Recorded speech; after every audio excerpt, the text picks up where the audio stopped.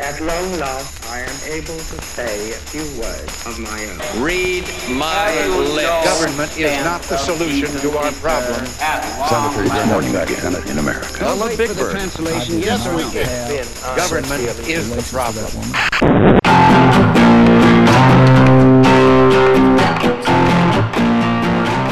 Welcome everybody to A Liberal and a Conservative Walk Into a Bar. My name is Matt, and I'm a liberal. My name's Tim. I'm a conservative. Thank you so much for joining us. Check us out on Twitter. I'm at LibConMatt. Tim is at LibConTim. Check out our website. It's libcon.podbean.com. We're in the iTunes Store. We're in the Google Store. We're on Stitcher. Buy Tim's book on Amazon. It's called Things I Want. Tonight we're going to give you a quick rundown of some of the fun, newsy things this week. Trump had his big shakeup where he basically hired all of Breitbart to come run his campaign because it's going to be fun. And then we're going to talk a little policy. We've had major speeches now from both candidates on the economy and foreign policy. So we're going to talk about both of them and just give you the rundown on all of it. And we will do our best to be serious when we talk about Mr. Orange Facey Pants. So yeah, good start, right? Yeah, I think so. I had to get a little something in there. It's okay. It's like the turd tornado. I know you didn't hear about the turd tornado thing, but we're going to get to that later. That's fun. But before we get to all that and the election things, there are just a couple of things out of the news today. So we're actually going to go in reverse and do some. We haven't done any quick hits in a while, so we're gonna do some quick newsy things. Obviously, the floods in Louisiana, they're all over the place. Thoughts out to everybody down there. Just really some horrible stuff. They're saying now that this is the worst natural disaster since Superstorm Sandy 4 years ago. Tens of thousands of people displaced and just billions of, I think, at least hundreds of millions of dollars in damage. The interesting thing that came out today, there was an op-ed in a Louisiana paper chastising President Obama for A, not visiting, and B, staying on vacation. Now, I am largely... I get very annoyed with the opposition because this has been going on, again, my entire life. The opposition party chastises the president for going on vacation and playing golf. They did it to Clinton when Clinton was in the White House. The Democrats did it to Bush when Bush was in the White House, and now the Republicans are doing it to Obama, that Obama's in the White House, and vacations in posh places, and it's terrible, and please, whatever. But they did make the point that Bush's visit during Katrina was largely criticized, but Bush left his vacation to go visit New Orleans. Now, granted, to screw it up, but he did leave. They are calling on Obama to do the same thing. Do they have a point? Well, I mean, I'm not going to hate on Obama for doing his vacation, and given the way that the world is, the way the world works now, it's not as if he can't do everything that a president can do from his vacation, right? It's not, because presidents never really go on vacation, let's be honest. It's not like he suddenly stops having to make decisions and suddenly stops getting briefings and is incapable of communicating to the country what his desires are and what needs to be done. That said, maybe it would have been a nice symbolic gesture if he had left his vacation. Yeah, some of this is about optics, and we'll talk a little bit more about that in a minute. But I think that there are some things optically that this administration is gone a little tone deaf on, and they're missing the point to some of it. And I think you're right. I think that this is largely about optics, but at the same time, I do think this vacation criticize the golf is crap, because I do want to make a point. They made a big deal when Obama played like his 300th round of golf since entering office. And it was huge, massive. Again, Republicans all went crazy. The man's been in office for 8 years. Okay. He's a shitty golfer. He admits he's a shitty golfer. He's also not even a weekend golfer. If you break that down, he's played less than one round of golf per week since he entered office. Most people who are weekend golfers play once a week. It's a pretty normal thing. And to take 4 or 5 hours out of your day, out of your week, to go take a break and hit the golf course when you're the president, I'm going to give you that. You can have that. That's fine. If he was playing 2, 3, 4 times a week, yeah, that's a problem. But, once a week, whatever. Go play some golf and, take a break from all your worries. It's a hobby. Come on. Yeah. I mean, what? They're not allowed to have hobbies? I mean, come on. Yeah. The Clinton Foundation today said that if Hillary Clinton is elected the foundation will only accept domestic donations and small dollar donations. They will not accept corporate donations or foreign donations. Again, with the optics, it's good that they're saying that now. She should have done it when she became Secretary of State, right? I mean, maybe. Like, I don't know. The Clinton Foundation is a charitable organization that has done good things in the world. And I mean, I guess there is potential for, bribery is what they're concerned about. They say if you donate X number of dollars to our foundation, we'll do this or that for you. But it's not like they're asking for X number of dollars to be put into their pocket. They're asking for money to be put into their charitable organization that then does good things. So yes, this would be bad if they were straight up asking people to do this, but I'm not convinced that it creates this massive conflict of interest. So sure, if you're elected president, tone it down a little, I guess. But I think you're right that this is primarily a matter of optics and isn't something that we should be getting too worked up about. Yeah, it's a black box. It's like all of these things that the Republicans try to put out there. They've had more. You had the one like last week where they had the woman who was who had done work for the foundation, went to work in the State Department, was leaving the State Department, and then went to like sit in on a job interview for somebody who was going to be a big muckety muck in the foundation, and then took off. She wasn't paid by the foundation to sit in on the interview. She didn't really offer much more than advice, and it's something she did on her own time, on her own dime. So who cares? Why is it? It's largely this black hole that Republicans have tried to create around the Clintons and around the foundation to say that, well, they must be doing something wrong. Why? Again, for the most part, you're right. The Clinton Foundation has been widely praised right up until she coincidentally started running for president. Or rather, entered the state's office. She entered the State Department, achieved Colin Powell style Mother Teresa kind of ratings, and then Republicans went, oh crap, we got to dig up all the dirt we can. And that was when a lot of the indignation about the Clinton Foundation started, to me. Yeah, I think that's true. Because it is a little ridiculous how quickly we've tried to turn around and change our thoughts and feelings on Hillary Clinton, considering when she was a Secretary of State and even when she was a senator, she was widely being praised from both sides of the aisle. Yeah, for the most part. Well, but I mean, you have to admit that whether you think it's disgusting or not, I happen to think it's disgusting, it's worked, because now she has these massively unfavorable ratings. So it's a little tough to argue with that.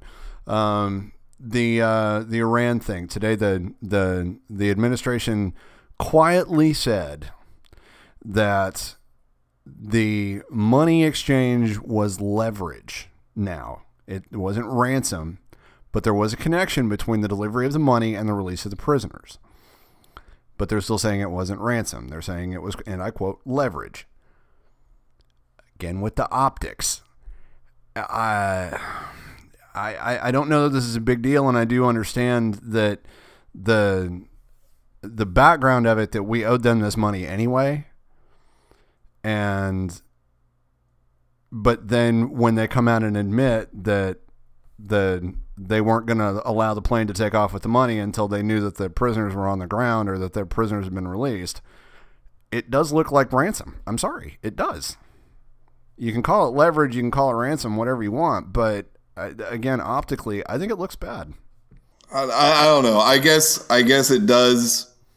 I guess optically it does look bad, but I feel like this is exactly what we said it obviously was when we talked about this on the show a few weeks ago, that there was a large deal going on with Iran, and naturally all aspects of this would be a part of that deal. So I guess the only real issue is that the administration had tried to make such a point out of how it was separate, that these were two separate things, when anyone with half a brain would look at it and go, well, no, probably not, since it's the same two countries.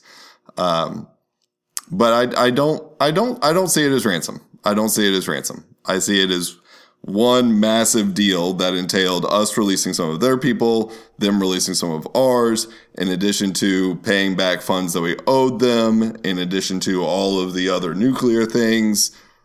That's not ransom. That's a deal. That's a deal. Yeah. Yeah. No, you're absolutely right. Have you seen the picture of this Syrian kid, the little four-year-old little boy after he got pulled out of the rubble? I have not. You should look that picture up. That picture, other than the kid on the beach, that kid is going to become the face of the Syrian refugee crisis.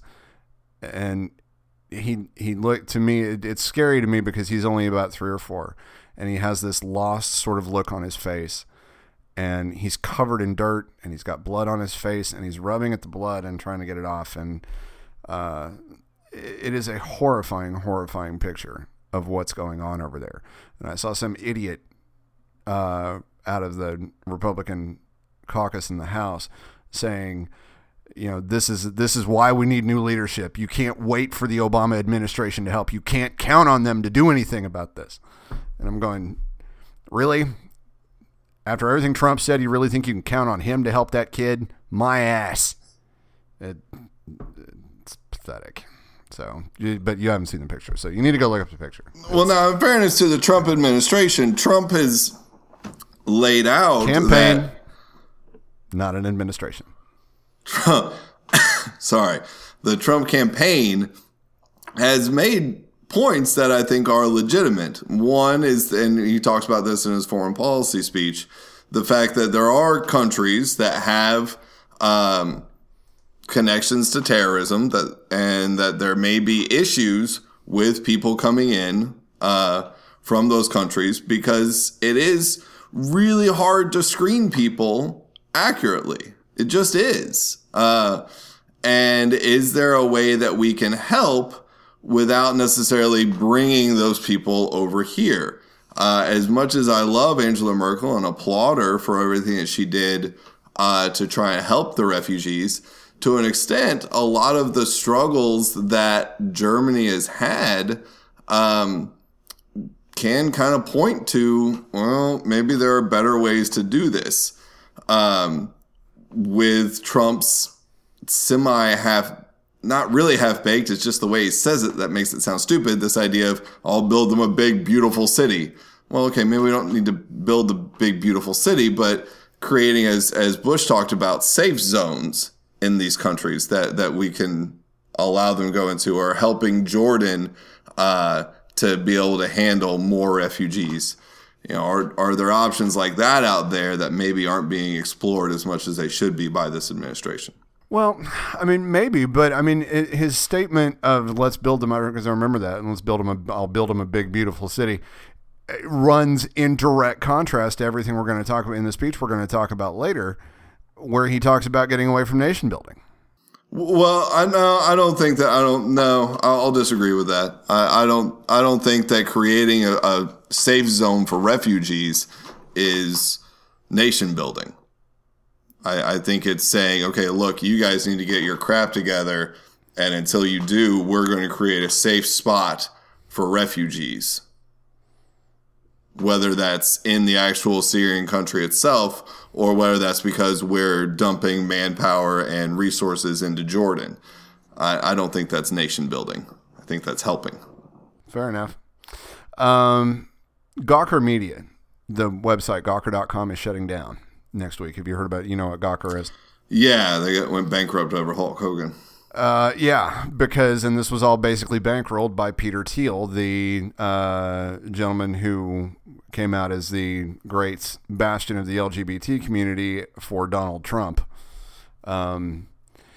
This kind of, did this freak you out at all? This idea that a billionaire can basically say, I don't like this media company, so I'm going to find a way through back channels to have them sued and shut down. Not to necessarily defend what Gawker did, because there are a lot of things Gawker's done over the years that I don't agree with. But thank God Lifehacker is not part of this, and Lifehacker will stay. Thank goodness. How would we survive? Well, I'm sorry. Lifehacker is everything that is good and pure about the internet. Their parent company, Gawker, maybe not so much. But I don't know. That whole thing freaked me out. Does it freak you out at all? Yeah, I mean, the idea that someone can, completely overturn another company or completely ruin the lives of millions of people by just throwing money at something is naturally disturbing. As someone, just because they have billions of their own dollars, could run for president and scaremonger throughout our country. Yeah, that's disturbing. But that would never happen. That would never happen. Speaking of which, speaking of the Donald, he had his big shakeup, but we're not allowed to call it a shakeup. It's a reshuffling. Everything's fine. Don't worry about it. We're all fine here. How are you? How are you? It's nerve-wracking to me because by hiring somebody somebody like the Bannon guy, who is effectively running Breitbart. Breitbart is not quite InfoWars, but they're pretty damn close. It would be to me a little bit like hiring like if Hillary Clinton decided she wanted Julian Assange to run her campaign. He's hired a guy who has no experience in running a political campaign, but does have experience in running what is effectively a smear website for the alt-right. And to me, it's basically that he's ready to burn down the village with everybody locked in their houses. And I mean, if you thought it was bad before, it's probably going to get a hell of a lot worse. Yeah, I mean, I don't like Breitbart, so I certainly don't like the idea of them running the campaign for the Republican nominee. And it certainly demonstrates that he has no desire to switch tones or adjust his I can't even think of the word, adjust the appearance of how he's doing things. It's a disturbing decision and a sequence of disturbing decisions by Donald Trump. I don't buy it. He gave another speech tonight that was largely off a teleprompter. That's 2 in a row. A lot of people in the media were giving him like pats on the back and going, "Yay, he did it!" And his people were like, "You know what? Ooh, we put on his big boy pants." That's 4 whole teleprompter speeches he's given. They're so good because teleprompters are good now. They're good when Donald uses them, but they're bad when Obama uses them. Yeah. And I don't buy it. It worries me. The thing that bothers me about the people that run websites like Breitbart and InfoWars, and honestly, what has bothered me mostly about Donald Trump and the kind of campaign that he's been running is that these are not people that understand the concept of, they don't know how to deal with people who disagree with them, because they don't see people as people who don't think like they do as people who they have disagreements with. They see them as people who are ideologically incorrect. And they're incorrect because they're either crazy or because they've been brainwashed by the left. And that's why they don't agree with them. So either way, they're the enemy. And ultimately, that's what worries me the most. I don't know if you agree with that or not, but... Yeah, I want to see arguments based on fact and disagreements over policies and acceptance that, maybe someone disagrees with me even though we have all the same facts and they just happen to think that there's a different way of doing things. And agreed, Breitbart is not the ideal website for that type of thinking. So, but I can't be shocked by Trump's decision. This is hardly surprising. I mean... next thing you know, he'll be getting advice on debates from Roger Ailes. Oh, wait, he already is. No. Forgive me for not getting too worked up about this. It's impossible almost at this point for me to get worked up about any crazy thing that Trump does. Yeah, and I try not to. But this week I've largely failed over the last 3 days. Hiring this dude really bothered me, and the polls have tightened just a hair, maybe a point or two, but still for the most part, she's still the 538 still has her at worst at 78%, and that's in the long-term forecast. Or current forecasts are more like 90. So and I don't know. I'm not. That's like I said last week. I think I said I was going to try to not let this bother me, but it's bothering me. Well, it'll be over in 4 months. I know, not fast enough. Anyhow, all right, time for policies. Speaking of which, as we said, we now have 2 major speeches from each candidate, one on the economy, one on foreign policy. We're going to talk about both from each side. We'll start off with the economy, and we'll start off with the Donald. Why not? My overall feeling initially on Trump's was I was sort of reading the start of it, and it was all sort of blah, blah, blah, screw regulations, blah, blah, screw taxes, blah, blah, screw trade, blah, blah, screw Clinton. But then I got into it, and I got to admit that there were a lot of very specific details about exactly where he wants his numbers to be and what he wants to do, and I mean, at times there were moments where I was sort of impressed with the level of detail that was in there. But then there were other times where it was just like, well, I've read all of this before. There's still nothing he talks about, I'm going to bring all the jobs back and it's all going to be great and yada, yada, yada, and everything. Everything that the media is saying about Obama is wrong. The two most telling statements that I read, one, he said, "We are in a competition for the world, and I want to make sure that America wins." And 2, Americanism, not globalism, will be our credo. Largely, I will say that if he wanted to give a speech that was completely different, from in tone at least, to a lot of the speeches that I've read over the years about the state of the American economy and how we approach the modern economy, this was different. I'll give it that. It's not different. It's isolationism. I mean, it's isolationism, plain and simple. Now, at the end of his speech, he did give a little throw out to the importance of free trade, and he said, this is not isolationism. Oh, but that was a lot. Yeah, that was crap. That was a sop to us moderate, conservative financial Republicans. But I don't buy it. You can't sit there and rant against free trade. And then at the very end be like, no, we're not talking isolationism. I'm sorry. Yes, you are. And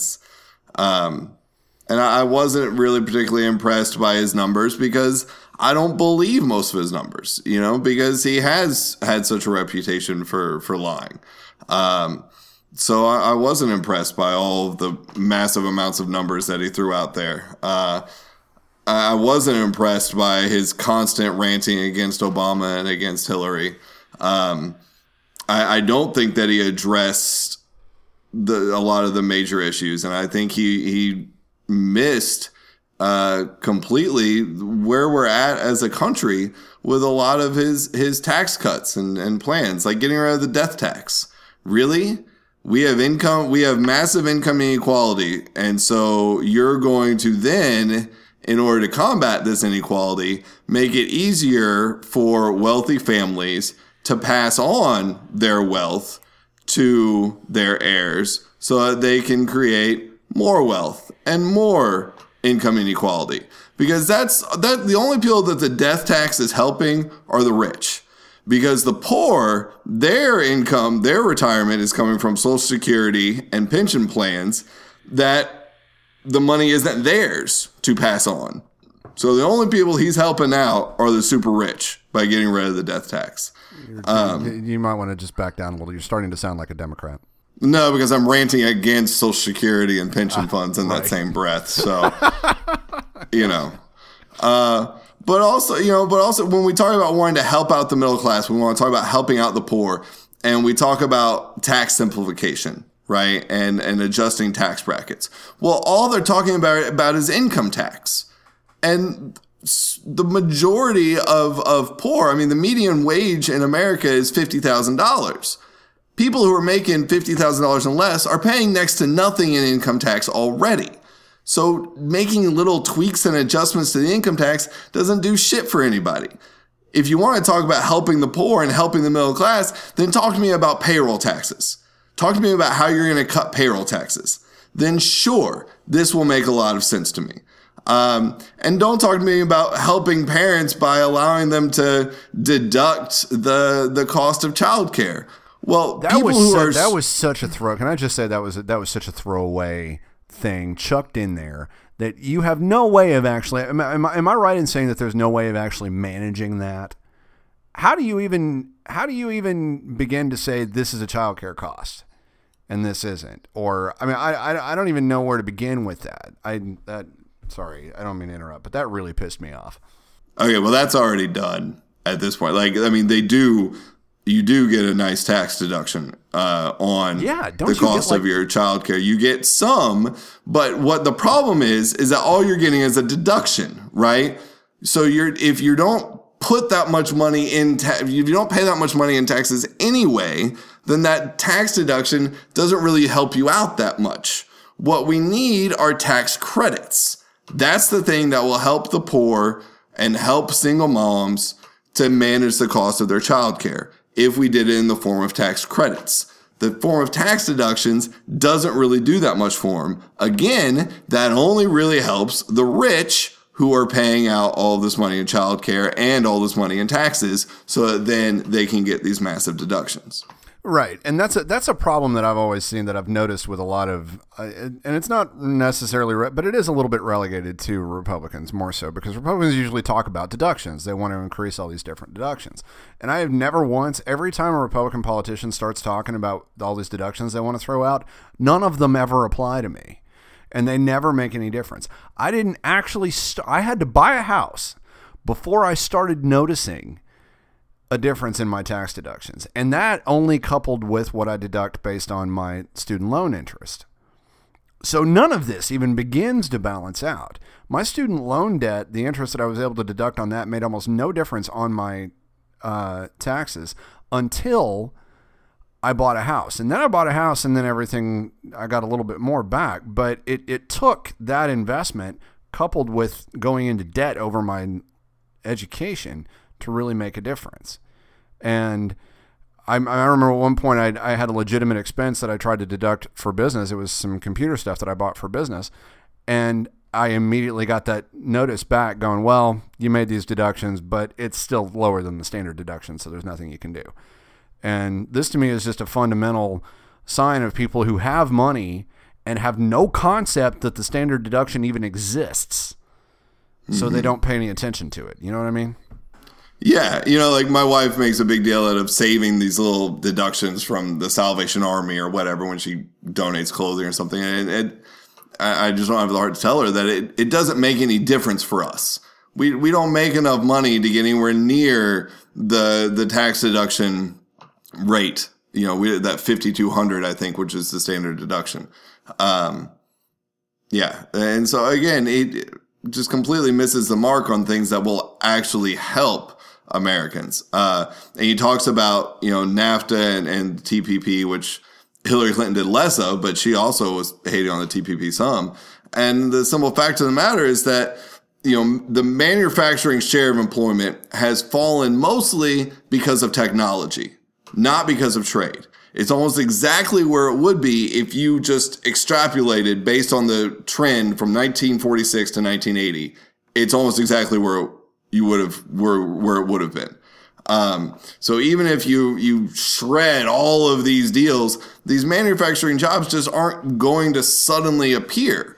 And these higher tariffs that he's talking about, this isn't going to make manufacturing jobs appear. But what this will do is destroy American purchasing power, because suddenly all of our goods will cost more, but we won't be making any more money. And so we'll be that much poorer. And who's this really going to hurt? Again, this is really going to hurt the poor and the middle class. Yeah, exactly. I mean, I do want to point out, I want to make it clear that when I said that it was different, or that there were some things where he was detailed with his numbers, I didn't say that one, any of those numbers were good, because I don't necessarily agree with that. And two, I just because it's different doesn't mean it's good. It's different because I've never really read, and the reason I say it's different is that I got done with it and I was like, I've never really read a speech quite like that. And one of the reasons that I can say that is that I have not seen an American politician openly embrace isolationism as the nominee of a major party. As a third party offshoot nominee, sure, but not as a Republican or Democrat. I mean, this was a full-on embrace of Americanism. He said so. It's isolationism. He calls it Americanism, but it's isolationism, and it was different. It's certainly not something I've ever seen or really even expected to see, and it is largely crap because. And we've covered a lot of my feelings on why we don't have jobs anymore. And, it's like you said, with the rise in the changes in manufacturing and technology, it changed where the jobs were. We missed that boat, and now we got to fix it. And the way to fix it is not to give the finger to China and to give the finger to the rest of the world and NATO and cut us off from everybody. And to backtrack on NAFTA and all this other crap. That again is still completely missing the point. Mm-hmm. And it's looking in the wrong places. And a lot of the stuff that he had on there was when it did come to the numbers that were in there, because he did put forth some specific numbers, but they're numbers that I've heard over and over and over again. This is how I'm going to reform the tax code. I'm going to do this tax bracket, and this tax bracket. We're going to cut out all this other stuff. Do you have any idea how many times I've heard somebody say that? Every time there's an election, there's some politician who goes, don't worry, this is how the new income tax is going to work. We won't have the IRS when I'm president. You'll have a card, and you'll do this, and there's only going to be 3 brackets instead of 7, or 4 brackets, or there's going to be 2.5, and there'll be one that's at 0, and everything will be great. None of this ever happens. He said he wants to go down from 7 brackets to 3. He wants to go to 12, 25, and 33. Actually, he said 3 when there's actually 4 because he wants a 0 in there, and he said that most of us will pay 0 tax. I don't buy that, because that 0 line is for people making effectively like minimum wage or below the poverty. Who already pay 0. So they don't see anything, and it doesn't help them. It doesn't do anything. He did mention dropping the business. He didn't call it a corporate tax. He called it a business tax. He wants to drop that down to 15%, which takes us from being one of the top people to one of the bottom people. The average around the world is 25%. Now, I will fight for that with all my heart, with all my soul. And down completely to 15, agree. Yes. Stop taxing businesses. Stop taxing the people who are making jobs and getting people to work. You want to tax something, tax their income, tax their personal incomes. Sure. If dropping our brackets from 7 to 3, if all that's really doing is lowering the percentage for the upper echelon, no good. Let's tax people's incomes. Fine. Don't tax businesses. They're creating jobs. They're helping us out. I hate the idea of getting any wisdom from a meme, but there was a meme that said if cigarette taxes were meant to cut back on smoking, what are employment taxes supposed to do? Trump can has cheeseburger. This is if don't tax something that's so beneficial to our country. Cut it out. And certainly don't tax it at a higher rate than the rest of the rich world. Yeah, look, I agree. And I think that, people are so critical about businesses shuffling all their money overseas. Well, there's a reason they do that.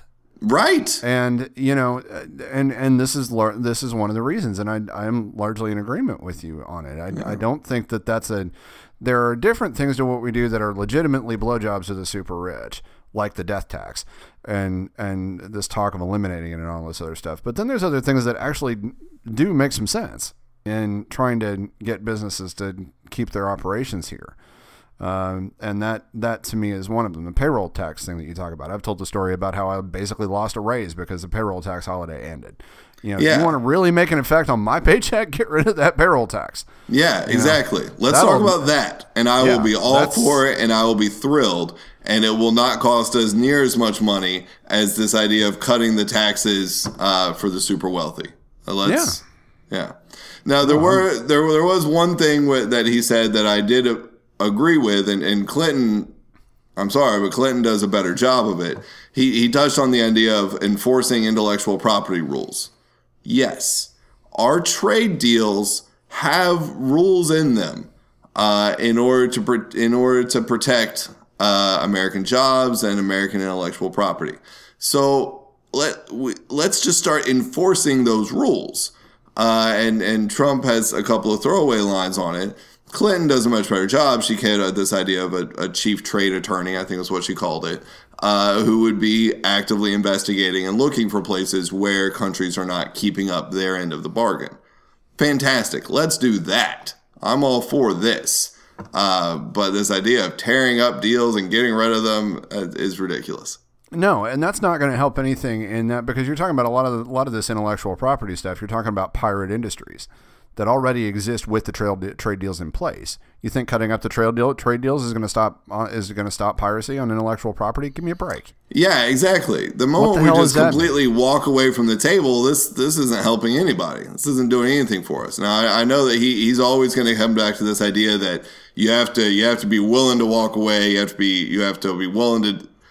But I disagree with his bluster. I don't think it's doing anybody any good. Well, it's largely bluster. That's why because you see through it. So, I mean, the rest of it. I mean, I totally agree with you about the language that this is all Obama and Clinton's fault. First of all, tying Clinton directly to economic policy right now is just stupid. The woman worked for the State Department, for heaven's sake. She didn't have anything to do with the economic policy, so that's one thing. Just kick all that out. And two, this is to put all of this at Obama's feet is to completely ignore just how bad it was in 2008, 2009, and that. Like the increase in, we have more people that are on food stamps now, but most of that is because we still have people that are still recovering from the recession. No, the growth hasn't been as quick as it could have been, but the growth coming out of the Great Depression was not great. It was incremental, and then it kind of blew up largely. We had a war, Yeah, and we didn't have World War II to pull us out of this one, Don. Sorry, but it didn't happen. So. That is disingenuous. The fact that we have fewer people in the workforce, you have one of the largest generations in American history in the baby boomers retiring. So they're exiting the workforce. So yes, we have fewer people in the workforce. Duh. It's just largely sort of common sense numbers that don't, it's all, I don't know, and then a lot of it was just, don't worry, I'll fix it, and a chicken in every pot and a cap in every ass, and I don't know, whatever. It's ignoring the fact that our economy is not doing badly. We have one of the strongest economies in the rich world right now. We're doing well. Is there room for some improvement? Sure. But it's not doom and gloom. No, it just isn't. Yeah. So I don't know. So all right, well that's enough Donald for now. So okay, let's move on to Clinton. I was not, again, I want to reiterate, I was not impressed with Trump's speech. I was a little intrigued by Trump's speech, just again because I'm usually intrigued by the amount of crazy that I see in stuff. Clinton's Clinton is usually a very detailed human being. I thought that this speech, now we're talking about, I kind of felt like this one was lacking a little bit in details. It was a lot like the Democratic platform, but it does highlight a lot of the differences between the two parties. Again, we had Trump talking a lot about deductions. Clinton talks a lot about credits. There's the profit sharing credit, the child care credit that she added. She wants to keep the estate tax. And of course, there's the usual lines about expanding taxes on multimillionaires, equal pay, which is, I'm not blowing off, equal pay is a good thing, and then raising the minimum wage. I don't know. There were parts of this speech where I just sort of felt like, well, yeah, I've heard all this before. I don't know that there was really a whole lot new here. How did you feel about it? Well, there may not have been a whole lot new because Clinton has been pretty detailed from the beginning. She's been heavy on actual policy. So while these things may not sound new, it doesn't take away from the fact that, no, I think that she is outlaying fairly specific ways of addressing our economic issues. And, I liked her line that she said about we'll work with both parties to pass the biggest investment in new good-paying jobs since World War II in the form of infrastructure. Trump hit on infrastructure a little bit, but he didn't go into specifics. He didn't really go into any details now. The way that Clinton does. And that's one area that you really can look at our country and say, okay, our economy is doing fairly well. What is some way that we could really jumpstart our economy? Infrastructure. One, in the form of jobs that this creates, and two, in the fact that this makes our country a more appealing place to do business. You want to talk about manufacturing, you want to talk about trade. Well, you have to have a good infrastructure for these things. And while we certainly have a better infrastructure than a lot of other countries out there, it could be a heck of a lot better. And I was happy to see her putting such an emphasis on it. Well, and it also, this is like we've talked a lot about how people loved it, and usually they're Trump voters, usually older, that are saying, well, this is not the country, this is not my America, this is not the country I grew up in, and Donald Trump wants to take us back to the good old days when there were no unions and there was no government spending money on things. Well, one of the reasons why we had a strong economy back in the 50s was, one, it was post-war, and two, we were doing things like investing in infrastructure, for example, building the interstate highway system. Yeah, government spent a ton of money on all that. And created a whole truckload of jobs doing it. Mm-hmm. And there were strong unions who, I'll admit, eventually overplayed their hand. They did, but this was at least a part of why we had, really good, solid manufacturing bases and salaries. Some of it had to do, at least I think, with union representation. I know you probably don't feel that way, but I do. And Clinton mentioned strengthening unions, and I did like some of that talk. One of the things that Trump mentioned again, but he never has any plans for it, was he mentioned that he'll just come out and say, I'm going to put all our coal workers back to work. Doing what? Yeah, just like that, huh? Well, he says, like put them all back to work. He says that he's going to cut all of the restrictions and regulations on the American energy. All forms of American energy was how it put it. Lift all restrictions on all forms of energy. Like we haven't been doing that with fracking. Well, I mean, I guess agreed that fracking is one instance where you've seen an industry grow and move forward. But I, for one, don't necessarily want to see a complete relaxing in all restrictions on, say, the coal industry. Oh, God, no, neither do I. There are, while I hate the loss of jobs that this has led to, the proper response to this is not to suddenly get rid of all these restrictions. Coal is a dirty source of power, and we don't want to go back to the pollution levels that caused. It's like when you're blasting the loss of manufacturing jobs. If you suddenly said, "Well, we're gonna get rid of all of this automation," well, it doesn't work like that.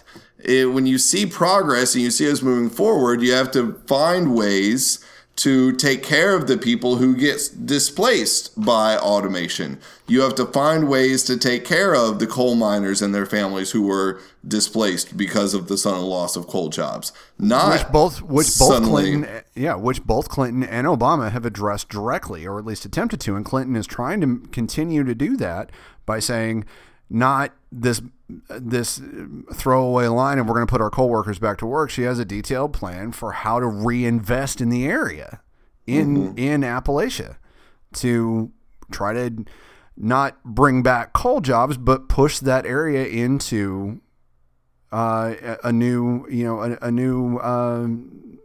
industries.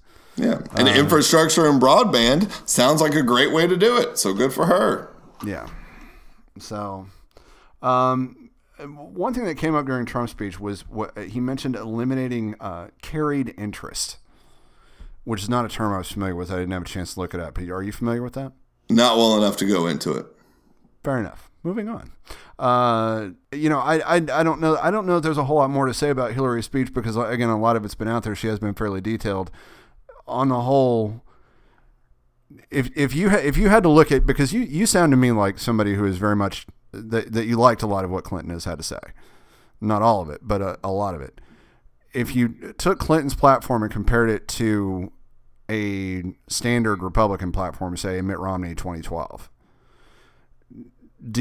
which would you prefer?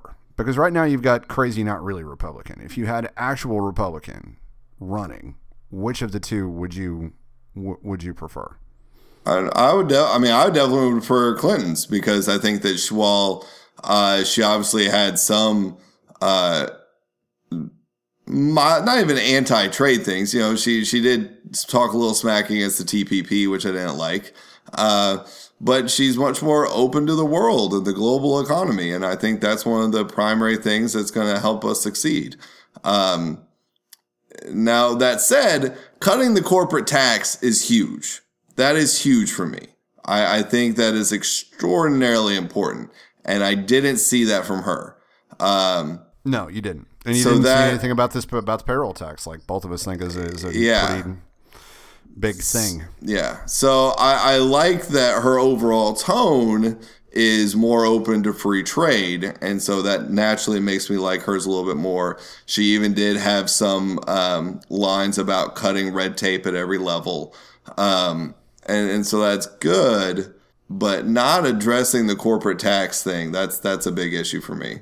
And Trump also had a very good thing when he talked about allowing companies to bring all of their money back from overseas at a small 10% tax, which I also thought was very good. So there's at least a couple of specifics in Trump's that I really liked. So I can't sit here as a Republican and go, well, Clinton's is down the line, very in line with our way of thinking. No, that's not true. But do I certainly think it's better than Trump's? Yes, absolutely. Fair enough. All right. Well, this round to Clinton, so we got to move on. We're going to do WTF and round of applause, both of them very quickly. So who's your WTF this week? I'm going to say WTF to science.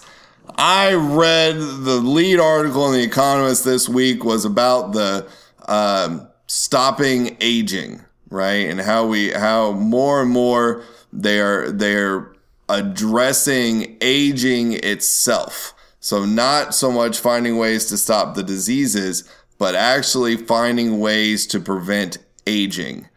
And I am going to say WTF to them because they're not moving fast enough.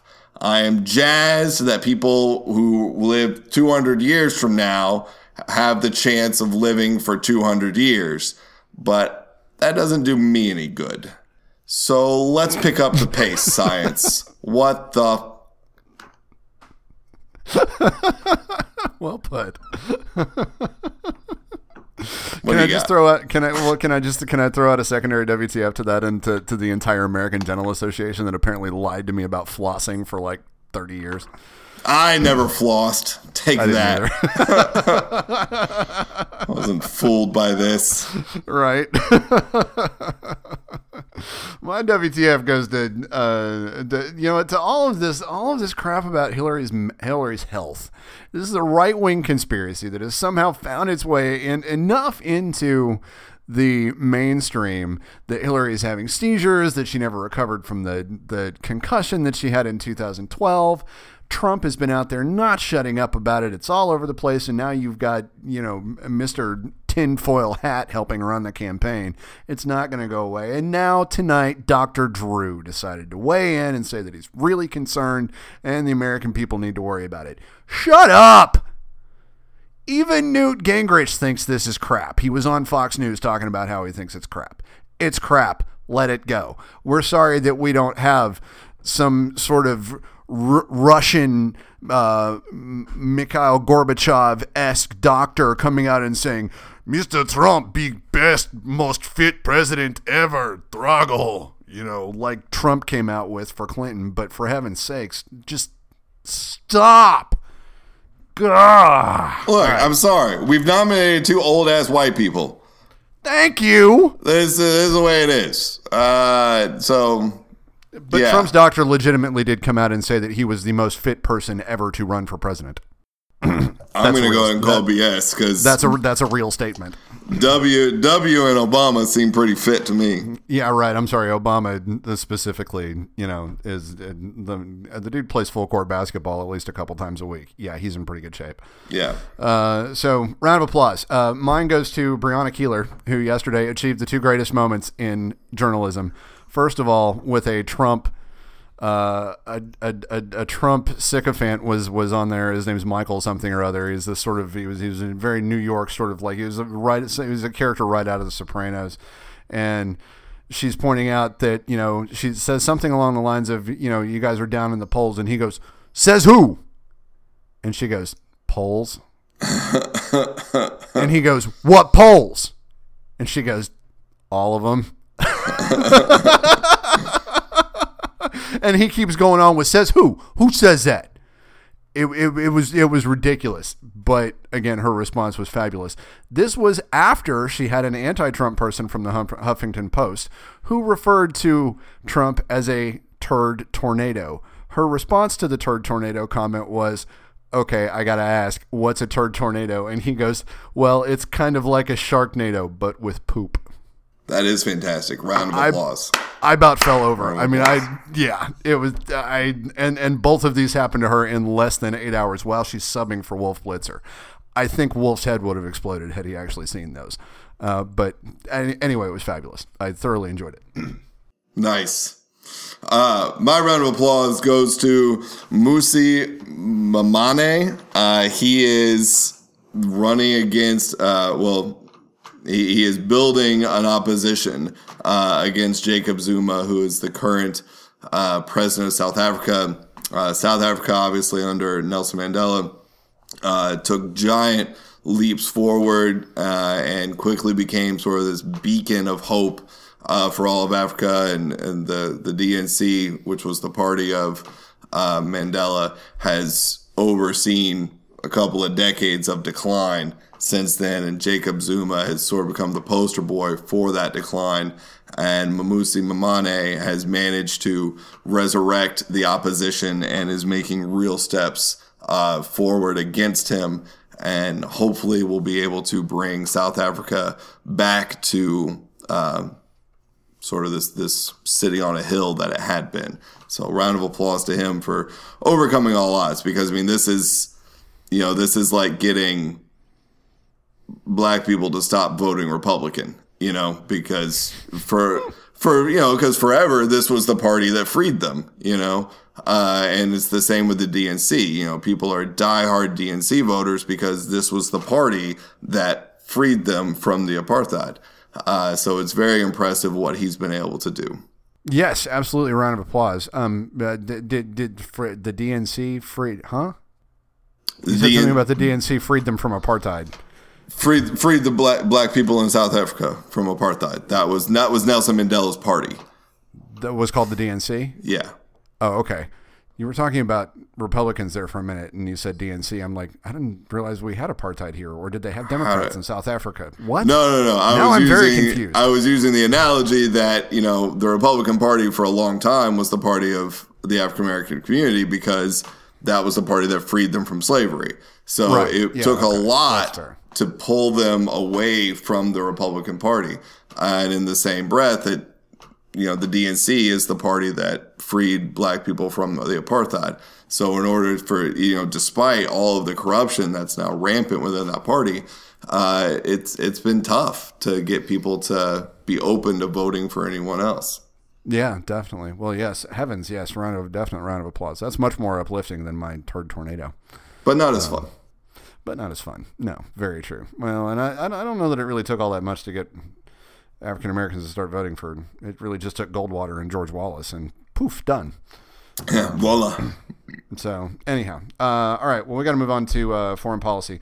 Trump gave a foreign policy speech. Clinton actually didn't give a new foreign policy speech. She gave one back in June that was widely praised. I think we actually discussed part of it here on the show, but we'll kind of hit the high points again. So we'll start with Hillary this time.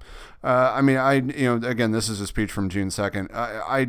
I loved this speech when she gave it. I thought it was great. It is for the most part. I will say that it is largely a continuation of what we've been doing for the last 8 years. So I think if you like what Obama's been doing, you're going to like what's in here. And I do for the most part like what Obama's done. I mean, there have been some missteps, but I don't know that there is an administration out there that you can point to that got everything right on foreign policy. But I think that Obama has done different things than what we had been doing for a number of decades before, and I think a lot of them were good moves. This is a lot of it's a lot of focus on diplomacy, putting subtle pressures on China, North Korea, Russia, strength through alliances, strengthening NATO, things of that nature, and continuing to work the Middle East problem the way that we've been working it. And I would point out that there was recently a very significant victory against ISIS in Syria, to the point that you had people, running around in the streets shaving their beards because ISIS had been expelled. So I do think that a lot of what we've been doing, at least within the Middle East, in Syria and Iraq against ISIS, is working. It's going slowly, but it is working. I don't. What did you think of it?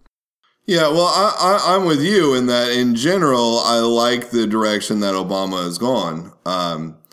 Trump in his speech is going to talk a lot about we have to move away from nation building and regime change. Well, I feel like that's exactly the direction that Obama was taking us in.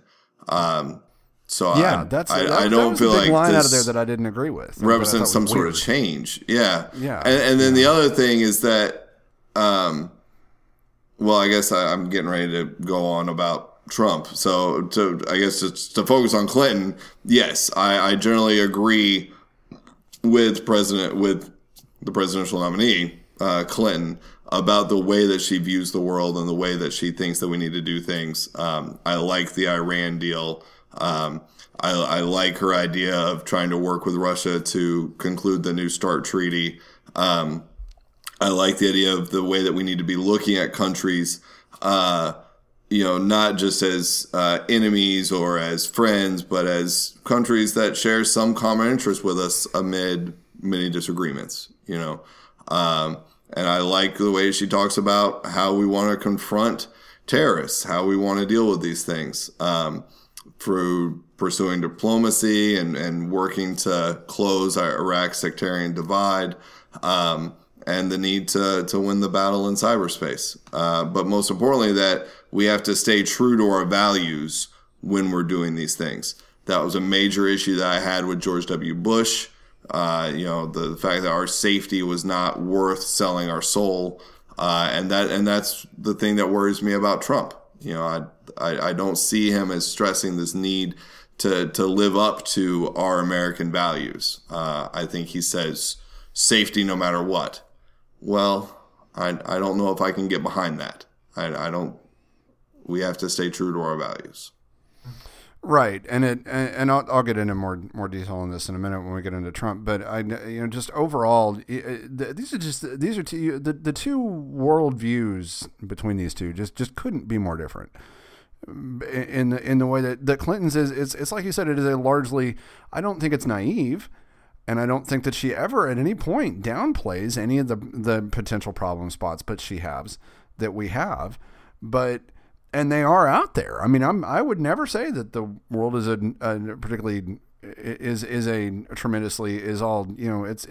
not all roses and clover, and there's a lot out there to be concerned about, but there is more out there, and more the way of looking at the world through the lens of the Cold War. Where, again, in order for us to win, everyone else has to lose. I think we have had to largely shed that line of thinking. And I think that we've started to do that. And I like that approach. And I think it's one of those things that, that old saying of not changing horses midstream. I think that we are on course for changing the way that the world can operate. But we have to stick with it. And I think that Clinton largely wants to do that, and that's what I like about it, because I think that this is the right way to go, and I do think it is working, but it's also the dynamics are shifting, and that can be a scary thing. Yeah, I would agree. This is not the time to change the way we do this. I feel like we block out what America's standing in the world was when Obama became president. They talk about Obama going on this apology tour. Well, I don't know if I like the term apology tour, but we were not held in high esteem throughout the world. That's just the way it is. And I think that we're viewed much more positively now than we were 8 years ago. And I think that says a lot about the way that President Obama has handled himself in our relationships with other countries. If we can segue into Trump a little bit, he talks about how Obama and Clinton should never have attempted to build a democracy in Libya, to push for immediate regime change in Syria, or to support the overthrow of Mubarak in Egypt. And then in the same breath, he talks about how our new approach would be to speak out against the oppression of women, gays, and people of different faith. Well, one, let's stress the fact that all of this, a lot of the regime change that happened during Obama's presidency wasn't because of America. This wasn't something that we went in and tried to force. This was part of the Arab Spring. This was citizens of Arabic countries rising up against their oppressors. And the Obama administration simply allowed that to happen. We didn't step up and try to keep Mubarak in power just because he had been an ally with us. We didn't step up and try to keep Gaddafi in power just because he has a stabilizing effect. We allowed citizens to make their own choices. That's not nation building and regime change. That's not interfering. And also, you can't talk about these people like Gaddafi and like Mubarak as if they were somehow good, and then say that your administration will speak out against the oppression of women, gays, and people of different faiths. These were people who were not in line with that kind of thinking. These were dictators. These were oppressors. Yeah, that's what I think. Yeah, no, well, and I'm with you, and a lot of it, and that's what was confusing about what Trump's speech was on its face, was that it was an overall condemnation of the last 8 years, but at the same time he was talking about pursuing some of the same things that Obama's been doing, and then at the same time, from a standpoint of how he fights ISIS. Like, he doesn't want to get into nation building and regime change. Okay, fine. We haven't actually been in that business for a while. You missed that boat. It's all right. You were on The Apprentice. We understand. But the fact of the matter is that what he's talking about doing, pursuing and utterly destroying ISIS, that's, if you go in there balls first, the way that he's talking about going in, and the way that, frankly, a lot of Republicans talk about going in, that's going to require nation building, because you're going to really do some damage if you send in major troop operations. Yeah, that is nation building. Like he's talking about. Yeah. That is nation building. That is regime change. Mm-hmm. This is, Obama's approach has been slow and steady wins the race. And he's also been allowing and trying to encourage those countries to handle this largely themselves. We've been encouraging the Iraqi army to handle the ISIS problem themselves. We've been encouraging the Syrians to handle the ISIS problem themselves, and we've been running support.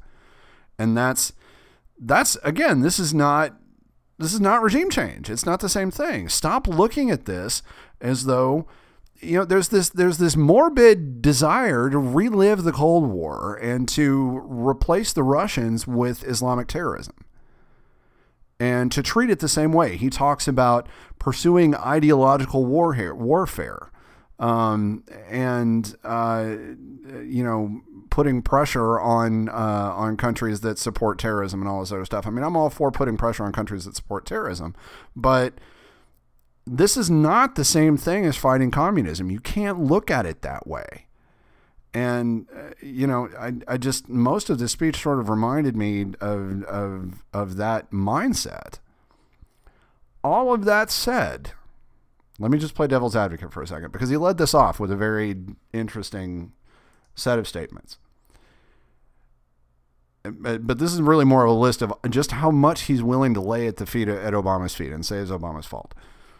These are direct quotes from the speech. Let's look back at the Middle East at the very beginning of 2009, before the Obama-Clinton administration took over. Again, talking about her like she was the vice president. She wasn't. Give me a break. Libya was stable. Syria was under control. Egypt was ruled by a secular president and an ally of the United States. Iraq was experiencing a reduction in violence. The group that would become ISIS was close to being extinguished. Iran was being choked off by economic sanctions. Fast forward to today.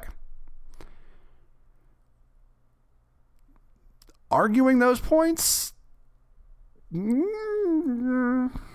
I mean, he's not wrong, but I don't think you can blame Obama for most of that. Right?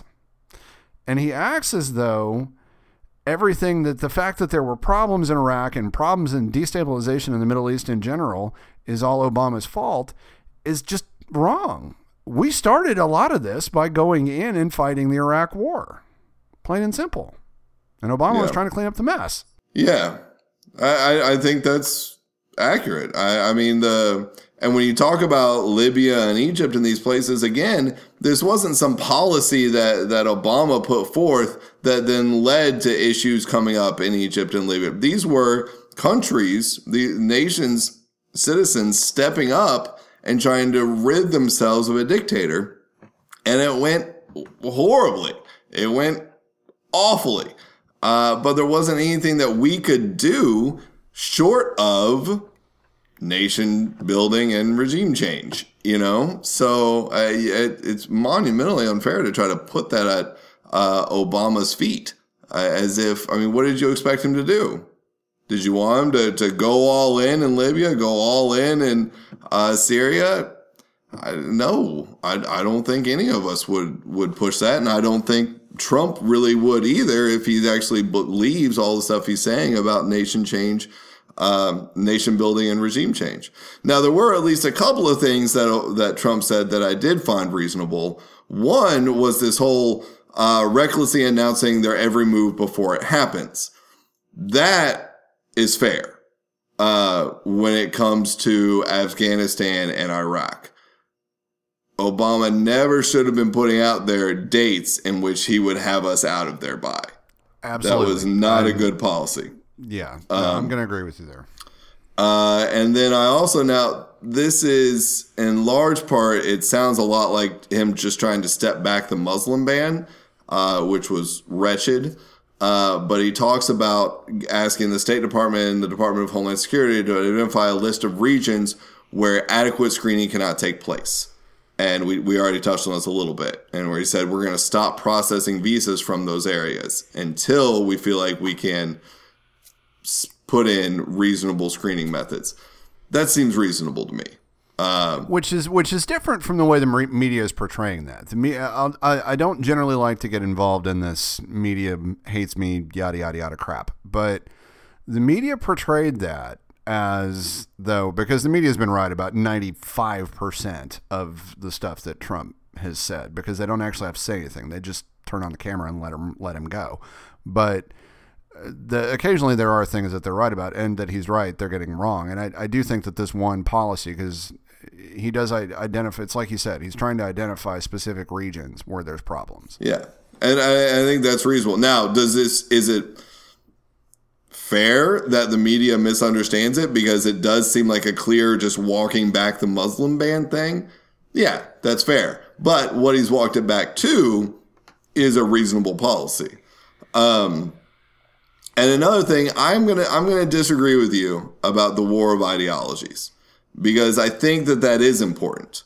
I think that is something that we as Americans need to be doing, is stressing and preaching and pushing the good of Western civilization and the values of Western civilization, and highlighting how this is better than radical Islam. And I agree with the idea that we need to learn and understand more about radical Islam, which he talks about establishing a commission to try to do this, to identify and explain the core convictions and beliefs of radical Islam to the American public and to the world, and to try to figure out how we can identify the warning signs of radicalization, and how we can expose networks in our society that support radicalization. I feel like that's reasonable. Now, the fact that it comes from him, does that make me nervous? Yes, because he has said a lot of things about Muslims that were horribly unreasonable and awful. But that paragraph, taking it on its own, is legitimate and I think important.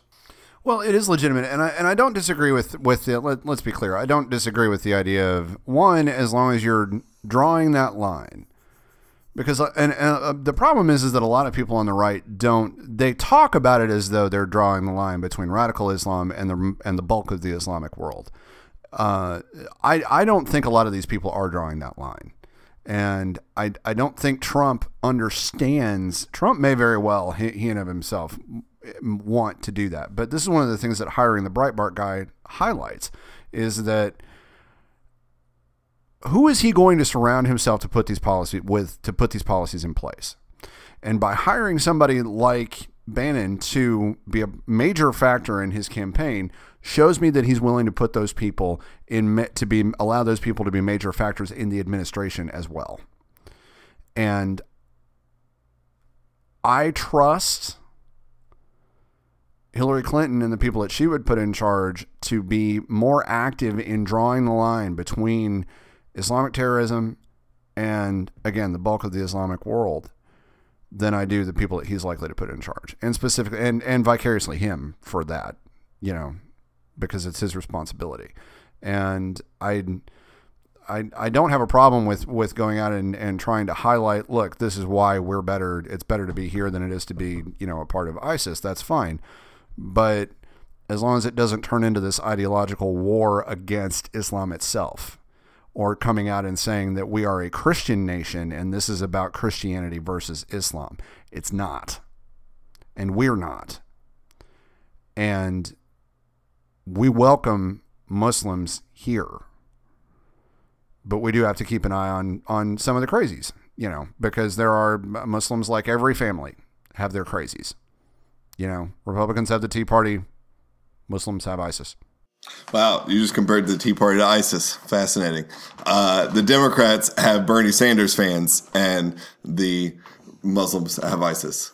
Yes. Fact. There we go. Fact. Also, that's right. You hate Bernie Sanders fans. You hate them more than I do. I forgot about that. All right. I'm not denying that. I'm saying every family has their crazies. That's all I'm saying. I have never met a Mormon that I did not think was a lovely human being, and they're a lot of fun. There are a lot of crazy Mormons out there that still believe in polygamous marriage and do crazy Mormon things. I do not begrudge the bulk of the LDS Church those crazies, and I try not to begrudge the Republicans, the Tea Party. Wait, so are you anti-polygamy? What? Am I anti-polygamy? Yeah. I don't know. Tim. I would just like to have a nice date once. I haven't really thought about getting one woman has been difficult enough. Getting two, I don't really even think about it. Well, see, you're disliking polygamy just because you're a hater on because I can't get a date. Because you can't. Yeah, because you can't get the multiple wives. Why are you not anti-polygamy? Are we actually having this conversation? I don't feel like I'm coming off well in this at all. I mean, I'm anti-polygamy, but because of my obviously because of my Christian values and my Christian viewpoint on the world, I don't understand you tree-hugging hippie liberal progressives who are anti-polygamy. I don't. Okay. I don't get that one. I don't get how you can draw that line. I don't see that. I don't think I am. I don't think that came out right. I think that's where none of what I've just said is right. I sound terribly. You are. I sound like a horrible person right now, as though I'm blaming all of these that I really dislike all of these groups, and I don't, or that I really think that there's a connection between ISIS and the Tea Party. I don't. That's silly. That's not what I meant. My point is that there's one in every family. Fair enough. So I don't know. You have made me look terrible in the last 5 minutes. Maybe I'll just cut this part out of the show. I sound bad. The power of editing. We cut right to something cool. Yeah. So have you anything else to add on the foreign policy measure? No, except that I guess, I in the end said that I preferred Clinton's vision of the world from an economic standpoint. And I, again, when comparing these two speeches, while there are aspects to Trump's that I would kind of sort of agree with, I agree with Clinton's viewpoint of the world when it comes to foreign policy as well. I don't think anyone's going to be surprised when I say that I agree. So, yeah. All right. Well, have you anything else this evening? No, take us out with something cool. Over the last several days, as I said earlier, there's been a lot of just devastation around Louisiana. And if you're looking for anything cool out there, there have just been a number of really remarkable stories of Louisiana National Guardsmen helping out in communities when their own homes were flooding, going out and doing what the National Guard does, which is, generally, they did get involved, I think, in the Iraq War, but a lot of the function of the Guard is to help out in crisis situations like this. They've been doing a phenomenal job, and just a lot of really great work that they're doing, making sure that people have food and are being taken care of. Our father was a guardsman, and I see things like that. I'm always proud of that legacy, and very very proud of our National Guard. And the work that they do. And like I said, there's a lot out there, and I encourage you to look that up. It is absolutely extraordinarily cool. So, yeah. Amen. There we go. All right. Well, that's all we got for tonight. Thank you so much for joining us. Be sure to check us out on Twitter. I'm at LibconMatt. Tim is at LibconTim. We will be back to talk to you next week. But in the meantime, have an outstanding week. Take care.